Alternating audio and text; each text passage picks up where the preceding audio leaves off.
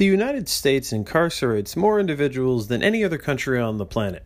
And while we account for only 5% of the world's population, we have about 2.2 million people in prisons today, which is 25% of the world's overall prison population. Many of these individuals are serving time for non-violent drug-related crimes such as the cultivating, selling, or possessing of marijuana. Many attribute America's war on drugs as a culprit, and that war could be traced back to this speech given by Richard Nixon on June 17, 1971. Ladies and gentlemen, I would like to summarize for you the meeting that I have just had with the bipartisan leaders, which began at 8 o'clock and was completed 2 hours later. I began the meeting by making this statement, which I think needs to be made to the nation. America's public enemy number one in the United States is drug abuse. In order to fight and defeat this enemy, it is necessary to wage a new all-out offensive. I have asked the Congress to provide the legislative authority and the funds to fuel this kind of an offensive. This will be a worldwide offensive dealing with the problems of sources of supply as well as Americans who may be stationed abroad wherever they are in the world. It will be government-wide, pulling together the 9 different fragmented areas within the government in which this problem is now being handled. And it will be nationwide in terms of a new educational program that we trust will result from the discussions that we have had. With regard to this offensive, it is necessary first to have a new organization. And the new organization will be within the White House. Dr. Jaffe, who will be one of the briefers here today, will be the man directly responsible. He will report directly to me. And he will have the responsibility to take all of the government agencies, 9, that deal with the problems of rehabilitation, in which his primary responsibilities will be research and education, and see that they work not at cross purposes, but work together in dealing with the problem. If we're going to have a successful offensive, we need more money. Consequently, I'm asking the Congress for $155 million in new funds, which will bring the total amount this year in the budget for drug abuse, both in enforcement and treatment, to over $350 million. As far as the new money is concerned, incidentally, I have made it clear to the leaders that if this is not enough, if more can be used, if Dr. Jaffe, after studying this problem, finds that we can use more, more will be provided. In order to defeat this enemy, which is causing such great concern, and correctly so, to so many American families, money will be provided to the extent that it is necessary and to the extent that it will be useful.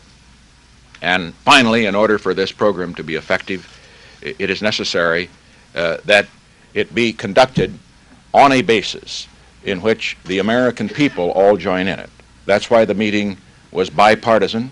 Bipartisan because we needed the support of the Congress, but bipartisan because we needed the leadership of members of the Congress in this field. Fundamentally, it is essential for the American people to be alerted to this danger, to recognize that it is a danger that will not pass with the passing of the war in Vietnam, which has brought to our attention the fact that a number of young Americans have become addicts as they serve abroad, whether in Vietnam or Europe or other places.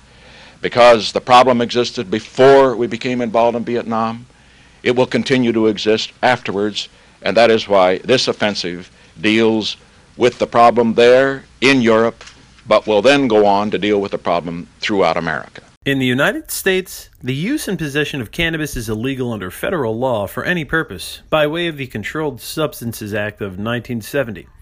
Under the Act, cannabis is classified as a Schedule I substance determined to have a high potential for abuse and no accepted medical use, thereby prohibiting even medical use of the drug. At the state level, however, policies regarding the medical and recreational use of cannabis vary greatly and in many states conflict significantly with federal law.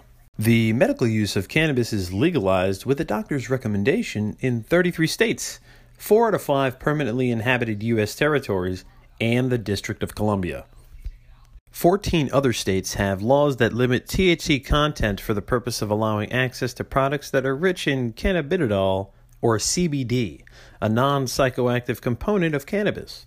Now, although cannabis remains a Schedule I drug, the Rohrabacher-Farr Amendment prohibits federal prosecution of individuals complying with state medical cannabis laws. The recreational use of cannabis is legalized in 11 states: Alaska, California, Colorado, Illinois, Maine, Massachusetts, Michigan, Nevada, Oregon, Vermont, and Washington, the District of Columbia, the Northern Mariana Islands, and Guam. Another 16 states and the U.S. Virgin Islands have decriminalized it. Commercial distribution of cannabis is allowed in all jurisdictions where cannabis has been legalized, except Vermont and the District of Columbia.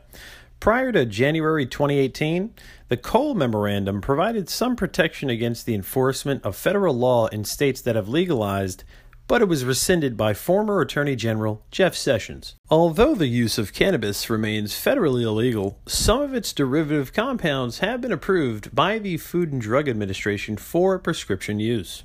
So I wanted to learn a little bit more about how cannabis laws vary from state to state, and I did a little bit of research, and this is what I've pulled up.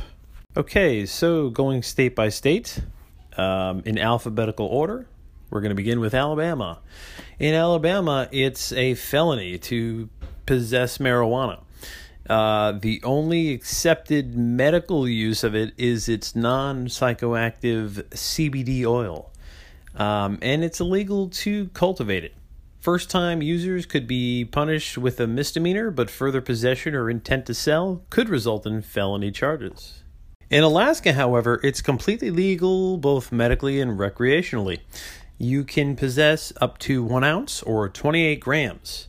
You can cultivate 12 plants in a household with 2 adults that are 21 years of age or older, with no limit with regard to commercial licensing.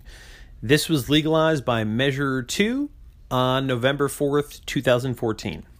In Arizona, marijuana is illegal to possess recreationally, but it's legal with a medical card. In November of 2010, medical marijuana was legalized when Proposition 203 passed with 50.13% of the vote. In Arkansas, it's illegal recreationally, but legal medicinally. Possession under 3 ounces is a misdemeanor. The cities of Fayetteville and Eureka Springs, however, labeled cannabis their lowest law enforcement priority, and back on November 8th, 2016, medical marijuana legalized when Issue 6 passed by 53%. Now in California, it's legal both recreationally and medicinally. You can cultivate up to 6 plants and possess up to 1 ounce or 28 grams. Now, California has been ahead of the curve. Back in July of 1975, Senate Bill 95 reduced the penalty for the possession of 1 ounce of cannabis to a citable misdemeanor.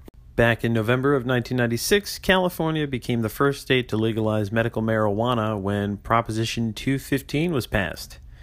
Then, November 2016, Proposition 64 passed, legalizing the sale and distribution of recreational marijuana effective January 1st of 2018. Now, Colorado's Amendment 64 legalized the sale and possession of marijuana for non-medical use back in November of 2012, including cultivation of up to 6 plants. Colorado became the second state to legalize, going into effect 4 days after Washington State. It was the first state for legal retail sales to become established. Now, that's a stark contrast to Connecticut's laws, where possession of less than half an ounce by persons 21 years of age or older results in graduated fines and confiscation. Under 21 face more sanctions with temporary loss of driver's license and more. In Delaware, it's only recognized medicinally. In February of 2012, Governor Markell suspended medical marijuana after a Justice Department letter threatened federal prosecution.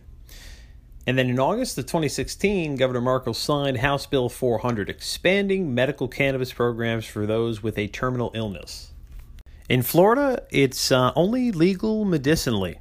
Back in November of 2016, medical marijuana was legalized as of July 1st, 2017, when voters passed Amendment 2 by 71%. In Georgia, misdemeanor possession of 1 ounce or less can be punished by a fine of up to $1,000 or 12 months in jail. It's a felony for anyone to possess more than an ounce, manufacture, deliver, distribute, dispense, administer, purchase, sell, or possess with intent to distribute marijuana, and it is punishable by imprisonment for no less than 1 year and no more than 10 years. City and county level punishments for misdemeanor possessions vary. Back in April of 2015, use of low THC CBD oil was legalized for medical use, but in-state cultivation, production, and sale remains illegal. In Hawaii, marijuana is recognized only medicinally. In June of 2000, Governor Benjamin Cayetano signed a bill legalizing medical marijuana, and that was the first state legislature to do so. And then in July of 2015, Governor David Ige signed a bill allowing medical cannabis dispensaries.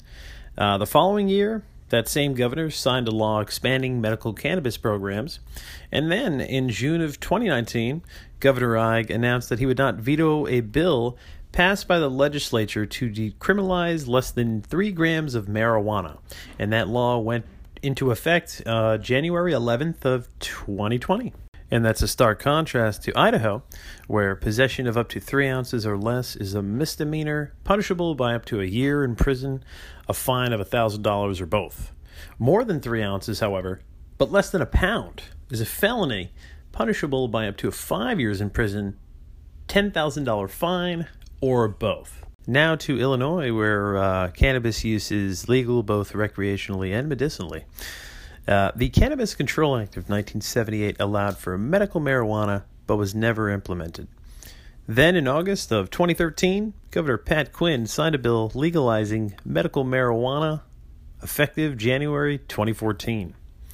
Then, in May of 2019, the General Assembly passed the Illinois Cannabis Regulation and Tax Act to legalize recreational marijuana use beginning January 2020, allowing adults aged 21 and over to possess up to 30 grams. With Governor Pritzker's signature on June 25th, Illinois became the first state in the nation to legalize adult marijuana sales through an act of state legislature. All right, well, that's going to do it all for today, but please stay tuned for part 2, where I will pick up where we left off, going over the laws in the remaining states and territories that I did not cover today. Until then, make it a great one.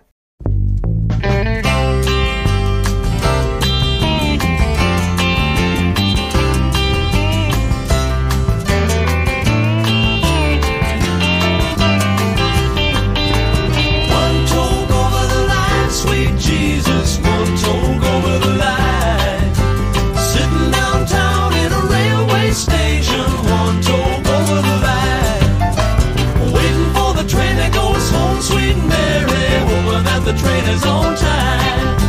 Sitting downtown in a railway station, one toke over the line. Who do you love? I hope it's me. I've been changing, as you can plainly see. I felt the joy and I learned about the pain that my mama said.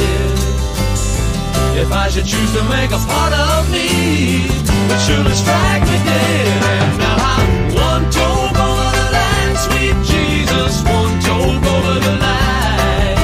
Sitting downtown in a railway station, one toke over the line. Waiting for the train that goes home, sweet Mary, hoping that the train is on time. Sitting downtown in a railway station, one toke over the line. Sail away, country mile. And now I'm returning and showing off my smile. I met all the girls and I loved myself a few.